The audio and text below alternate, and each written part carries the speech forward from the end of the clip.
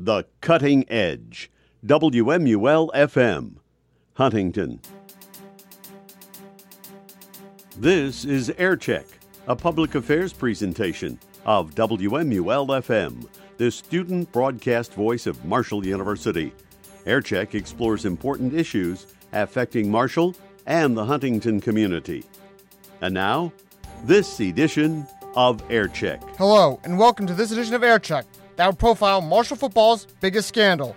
I'm Justin Zimmer. Over the next 30 minutes, we will go over the recruiting scandal and the 28-game non-winning streak that plagued the Marshall football program in the 1960s. We begin, though, with an overview of the Marshall football program prior to 1967. The Marshall Thundering Herd football program began competing in 1895. The first head coach of record was Boyd Chambers from 1909 to 1916. In 1925, the Thundering Herd won the West Virginia Intercollegiate Athletic Conference under head coach Charles Tallman. Marshall would win the conference again in 1928 under Tallman. However, after the 1928 season, Tallman left the Thundering Herd to become the head coach of the West Virginia Mountaineers while serving in the state legislature. In his 4 years in Huntington, Tallman finished 22-9-7. In 1931, when the Thundering Herd won the West Virginia Intercollegiate Athletic Conference again, Marshall had a new head coach at the helm, Tom Dandelet. Dandelet only won one title with the Thundering Herd in 1931. When Marshall won its next conference championship in 1937, there was a new head coach at the helm, Cam Henderson. He notably guided the team to its first bowl appearance on record, the Tangerine Bowl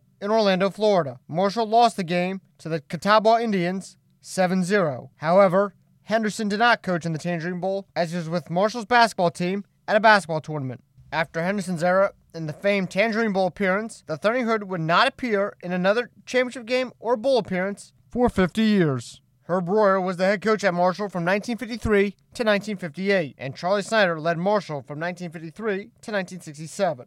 Under Snyder, however, the Thundering Herd would begin a non-winning streak that would last from the end of the 1966 football season all the way through the middle of the 1969 football season. The play-by-play voice of the Thundering Herd for Learfield IMG, Steve Cotton, talks about the rough circumstances that Charlie Snyder inherited. Charlie Snyder had been the head coach from 1959 up to 67, I think it was. And he inherited a pretty rough situation. They weren't doing well under Herb Royer.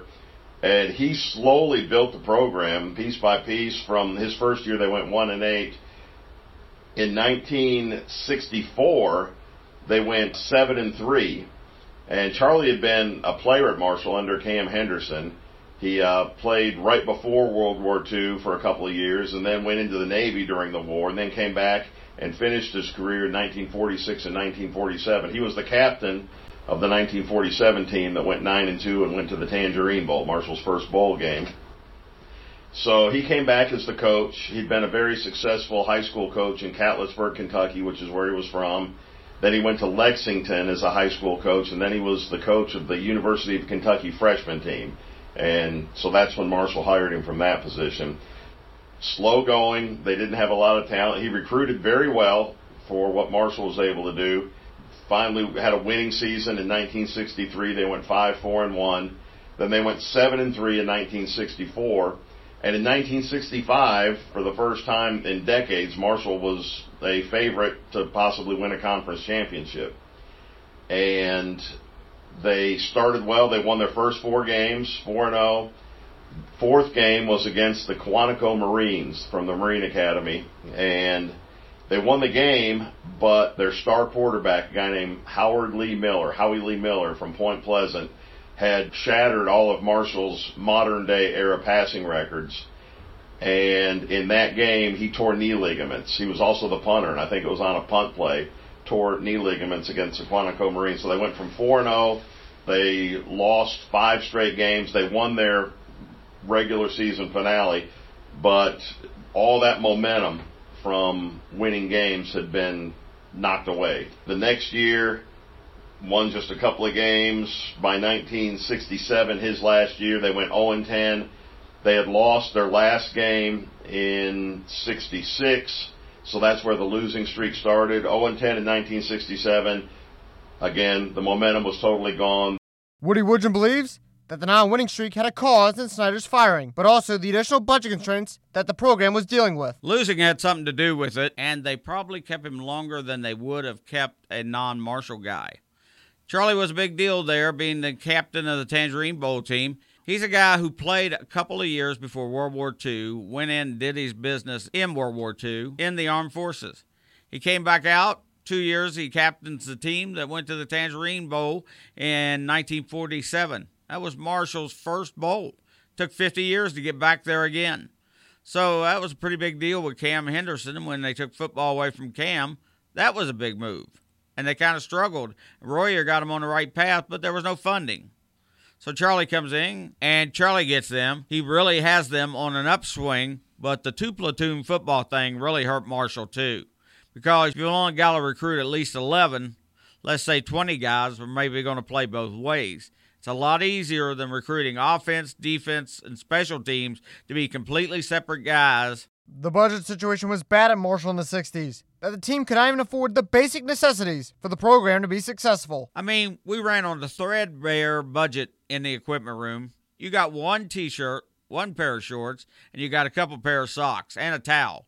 Don't lose them. Don't come in and tell me you need another one, because that's your one. And you know, we just had no budget. We would always buy maybe 25 footballs a year. They start out camp with 25 new footballs now, and they have a new football for every single game of the season. They maybe go through 200 footballs in a year. My God, we would hide 6-game balls. If it looked like rain, we couldn't afford to get them wet. We only had 6 or 8 altogether. So yeah, it was more than financial. In Ernie Salvador's piece entitled Man in the Middle, he talks about how the undercutting impacted other coaches in the athletic department. The lead players in the earlier productions were Pete Peterson, Herb Royer, the late Cam Henderson, and Jewel Rivlin. Peterson resigned quite suddenly. Royer, Snyder's predecessor, resigned after a bitter behind-the-scenes struggle. Henderson was forced to resign. Rivlin resigned after nearly 3 years of undercutting. Unfortunately, from Charlie's standpoint, he can't fight back. It would be futile for him to quote chapter and verse on the heavy yoke he's been under trying to assemble a respectable program at a school burdened under an even heavier yoke. Occupancy of West Virginia's Academy Poorhouse, whose lease is held by the state legislature. For one thing, he might be talking to a genuine supporter. For another, those who want his head will only pretend to listen. Adding to Snyder's discomfort are the rumors that refuse to die. These report that he has already resigned and his successor picked. Also, another change that Woodrum suggests led to the struggle of the team was platoon position football, where players played on offense and defense. The program in the 1960s really suffered when the MAC decided to go to two-platoon football when the NCAA made that legal again. In the early 50s, they had grown back on the process of guys playing on only one side of the ball. And so they've gone back to pretty much where you were offense and you were defensive, and you were another guard, you were guard or center. You played the opposite number, you know. You might have a quarterback playing defensive back, almost like high school football is here in West Virginia, where guys have to play both ways because there's not enough talent. To go to one platoon offense, one platoon for defense, and so the football really started to take a nosedive after they voted to have that. Now, I have talked to players that played back in that era, Tom Good being one of them. Tom was a linebacker, was not only drafted by the AFL, but the NFL after his senior year at Marshall, and was a really good player. He told me, though, he said the players were tickled to death when they could go and just play on one side of the ball. He was a center and linebacker. He immediately just became a linebacker. He also told me Bill Winters, another great player from Marshall, he said Bill was the only guy that still wanted to play offensive tackle and defensive tackle and said he was tough enough to do it. After the 1967 season and the non-winning streak at 11 games, Marshall parted ways with Charlie Snyder. Marshall hired Perry Moss in 1968.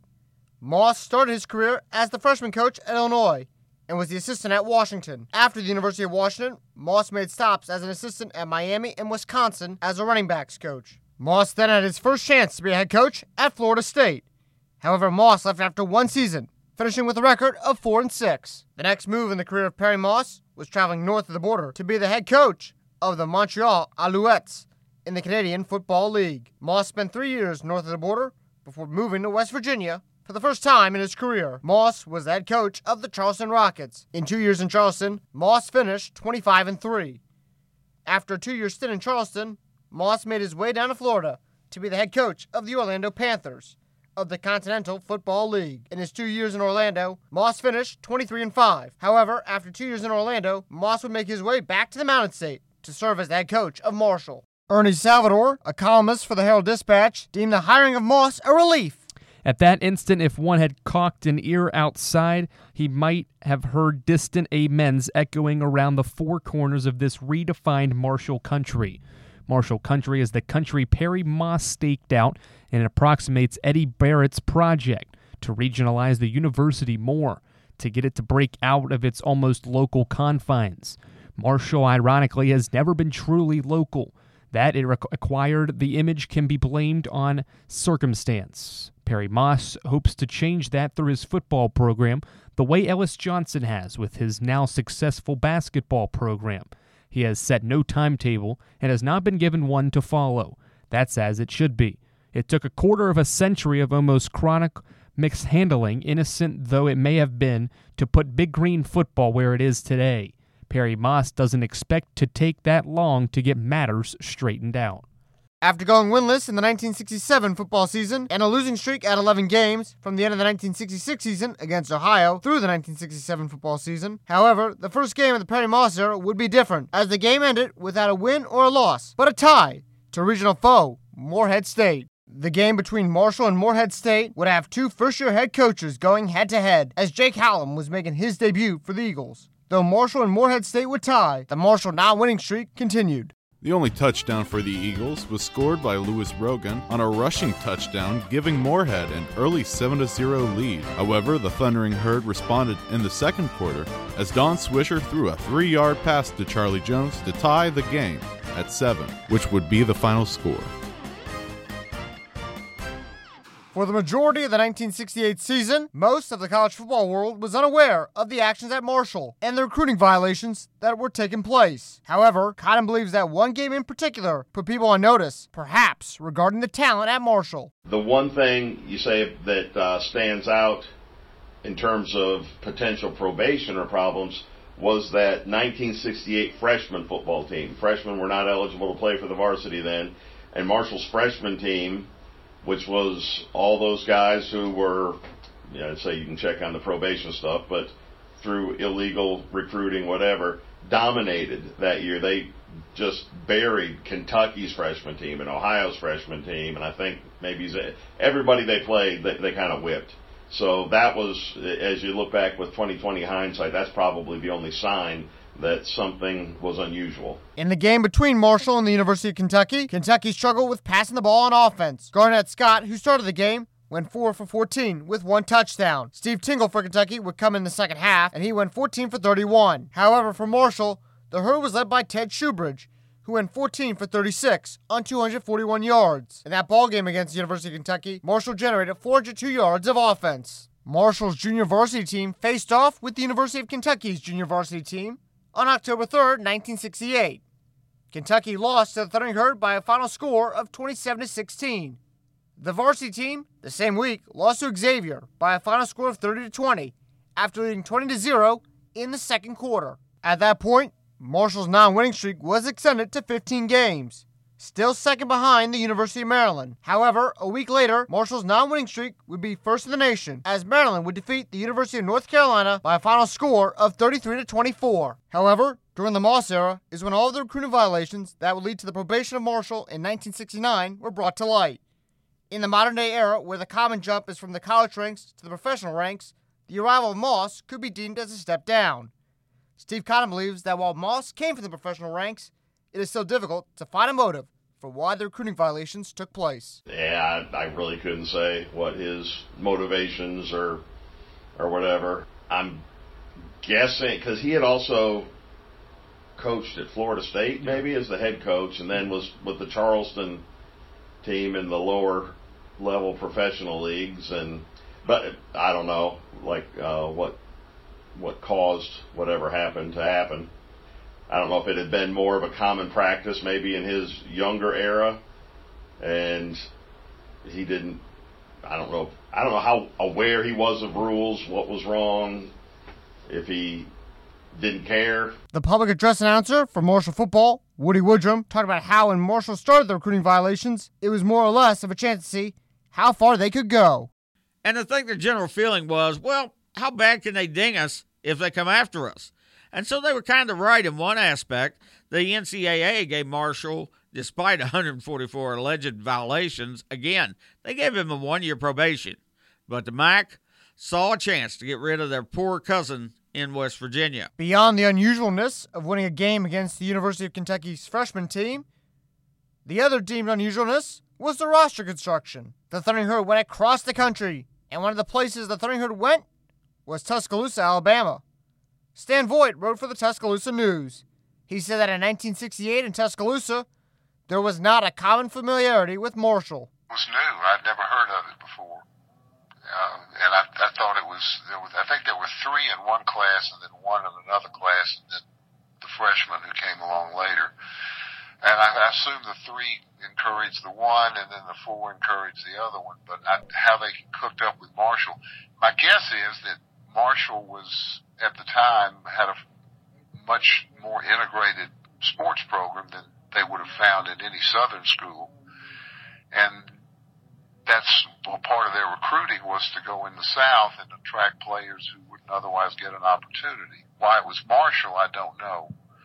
But I imagine that was the foothold they had, that they were willing to and embraced integration of their sports programs, and let's go down there and see what we can find in the backyard of this power university in Alabama. At the time of 1968, Marshall University had been integrated with African American athletes since 1954, as the university was led by Dr. Stuart Smith. However, the school that Voigt was covering was segregated, and the athletes from Jewett, the only real opportunities that were available for athletes, were at historically black colleges and universities. I don't remember covering any signings and having reports on any signings, other than the unusual fact that we had so many from that school going to Marshall, and that was the angle to me.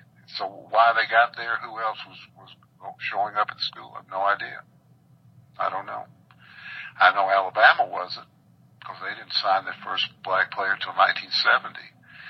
So these folks were left to go wherever they could, Tuskegee or Grambling, or the more historically black schools, or the northern or midwestern schools. I think most of the Big Ten schools were recruiting black players and playing them. In Marshall, West Virginia may be backward in some ways, but in that respect they were not, and they were signing the best athletes they could find, and for some reason, and I can't help you with it, they found this connection to this little high school in Alabama, in the shadows of the University of Alabama.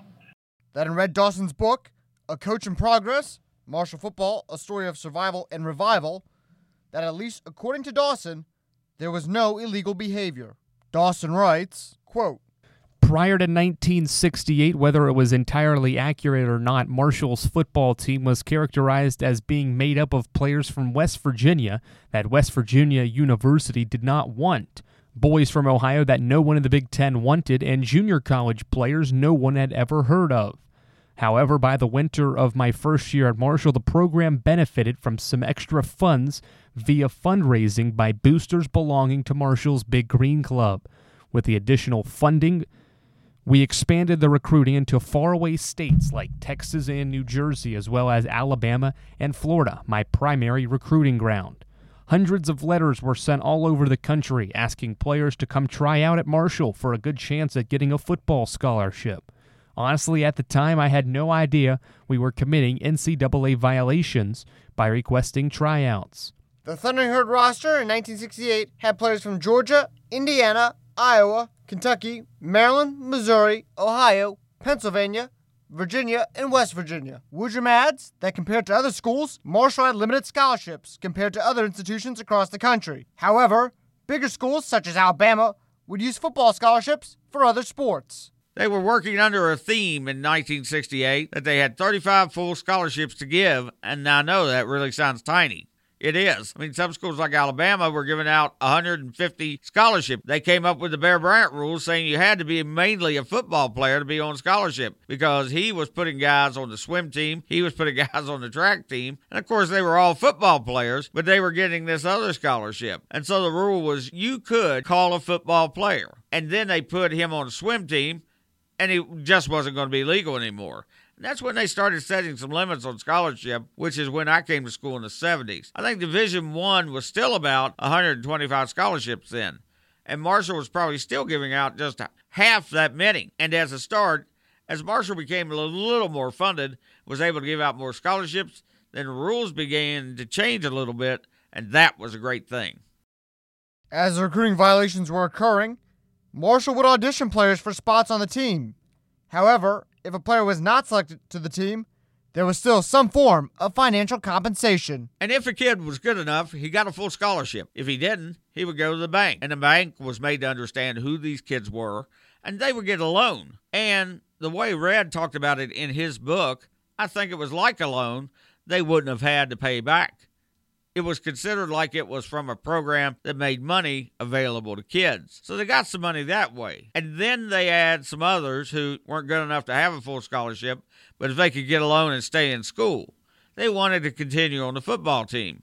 I was talking about players that played in that era when entire rooms full of guys would come in for a tryout and be gone by Monday. Bus in on Friday, be gone on the Monday morning bus. Dawson in his book fully details the process that players who did not make the team went through to receive financial compensation. Quote, if a player did well enough in tryouts but wasn't given one of the 35 scholarships, we had them fill out financial aid forms and instructed them to go to a bank in downtown Huntington. Although coaches obviously cannot arrange for an athlete to receive an athletic loan, the bank was alerted which recruits would qualify for a federally insured student loan. And since the Educational Opportunity Act to help the poor financial college educations had recently been implemented, any impoverished African-American player was sent to the bank, essentially received a scholarship, as well as in the form of a loan. For those who did not qualify, they could also receive financial aid through the bank in the form of a student loan, but it would be a loan that would eventually have to be paid back. Now, I've always claimed I was only following orders regarding the whole bank loan ordeal, which is true. But in all honesty, I really did not stop and ask myself if what we were doing was against the rules. We all just did what we were told. Unquote. However, prior to the 1969 season, the Thundering Herd was suspended by the Mid-American Conference. Not only was Moss fired, but also the head basketball coach at the time, Ellis Johnson, in a move that was part of the cleaning house in the athletic department. The university president, Roland H. Nelson Jr. said, quote, appropriate disciplinary action will be taken by Marshall University commensurate with the seriousness of the infractions after the appropriate agencies have been consulted. Marshall University fully intends to clean its own house and to take the appropriate actions before the NCAA investigation of Marshall University. Unquote. After Perry Moss was fired, Ernie Salvatore wrote a piece entitled Nightmare's End. In Salvatore's piece, Moss claims that he did not see the report accusing him and his coaching staff of the 144 violations. Quote, you see, I knew it would take time to get another job because of all the adverse publicity. And all the while, my professional career was in danger. Worse, I had lost my job as a coach and didn't know what the specific charges were. To this day, I've never seen the 142-page report of the athletic investigations Marshall conducted. I don't know who my accusers are or what they found. Unquote. In the 142-page report, the allegations that Marshall was accused of were the following. Students receiving loans from outside parties, including donors, assistant coaches paying for student athletes' room and board at tryouts, and offering financial assistance to those who made the team. However, soon after Moss was fired, there was only one coach who publicly campaigned for the head coaching position. That coach was Rick Tolley. If he did not get the job, he would not return to Marshall, as it would be unfair to the kids. I would like to stay on as a head coach, but I doubt if I could stay in as assistant. It would not be fair to the kids or the other assistants after I had been head coach. With only a couple of days prior to the preseason camp of the 1969 season, Marshall University appointed Rick Tolley as the permanent head coach. The 1969 season would be under the helm of Rick Tolley. The season was beginning on the same pattern since the end of the 1966 season, with consistent losing. However, heading into a matchup with Bowling Green, which served as homecoming for the 1969-1970 academic year, Marshall was hoping that their luck would turn.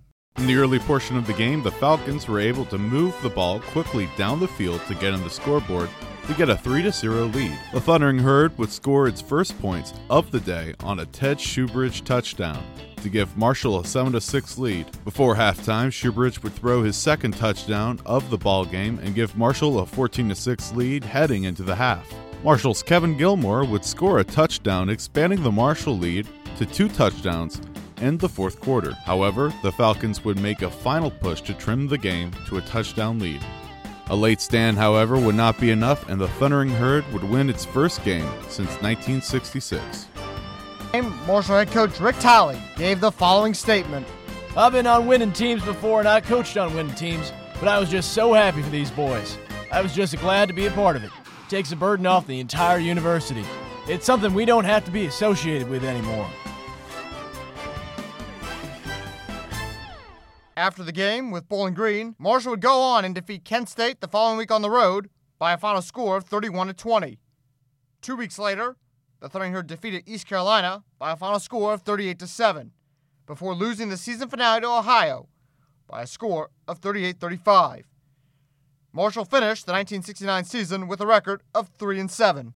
However, after being suspended by the Mid-American Conference in 1969, Marshall would reapply to join the conference, and the league kept turning Marshall's application for reinstatement down. Marshall would play without a conference from the 1970 season all the way through the 1976 football season. Marshall would join the Southern Conference in 1977, all the way through the national championship season in 1996. But in 1997, the Thundering Herd rejoined the Mid-American Conference, and Williams says the reunion was controversial.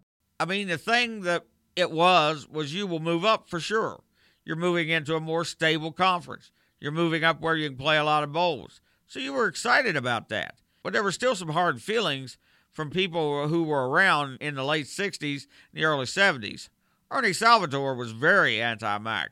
I mean, he wrote columns about it. He was like, they tell Marshall they're suspended indefinitely, and then they turned him down in 70, 71, and 72. Kept saying no.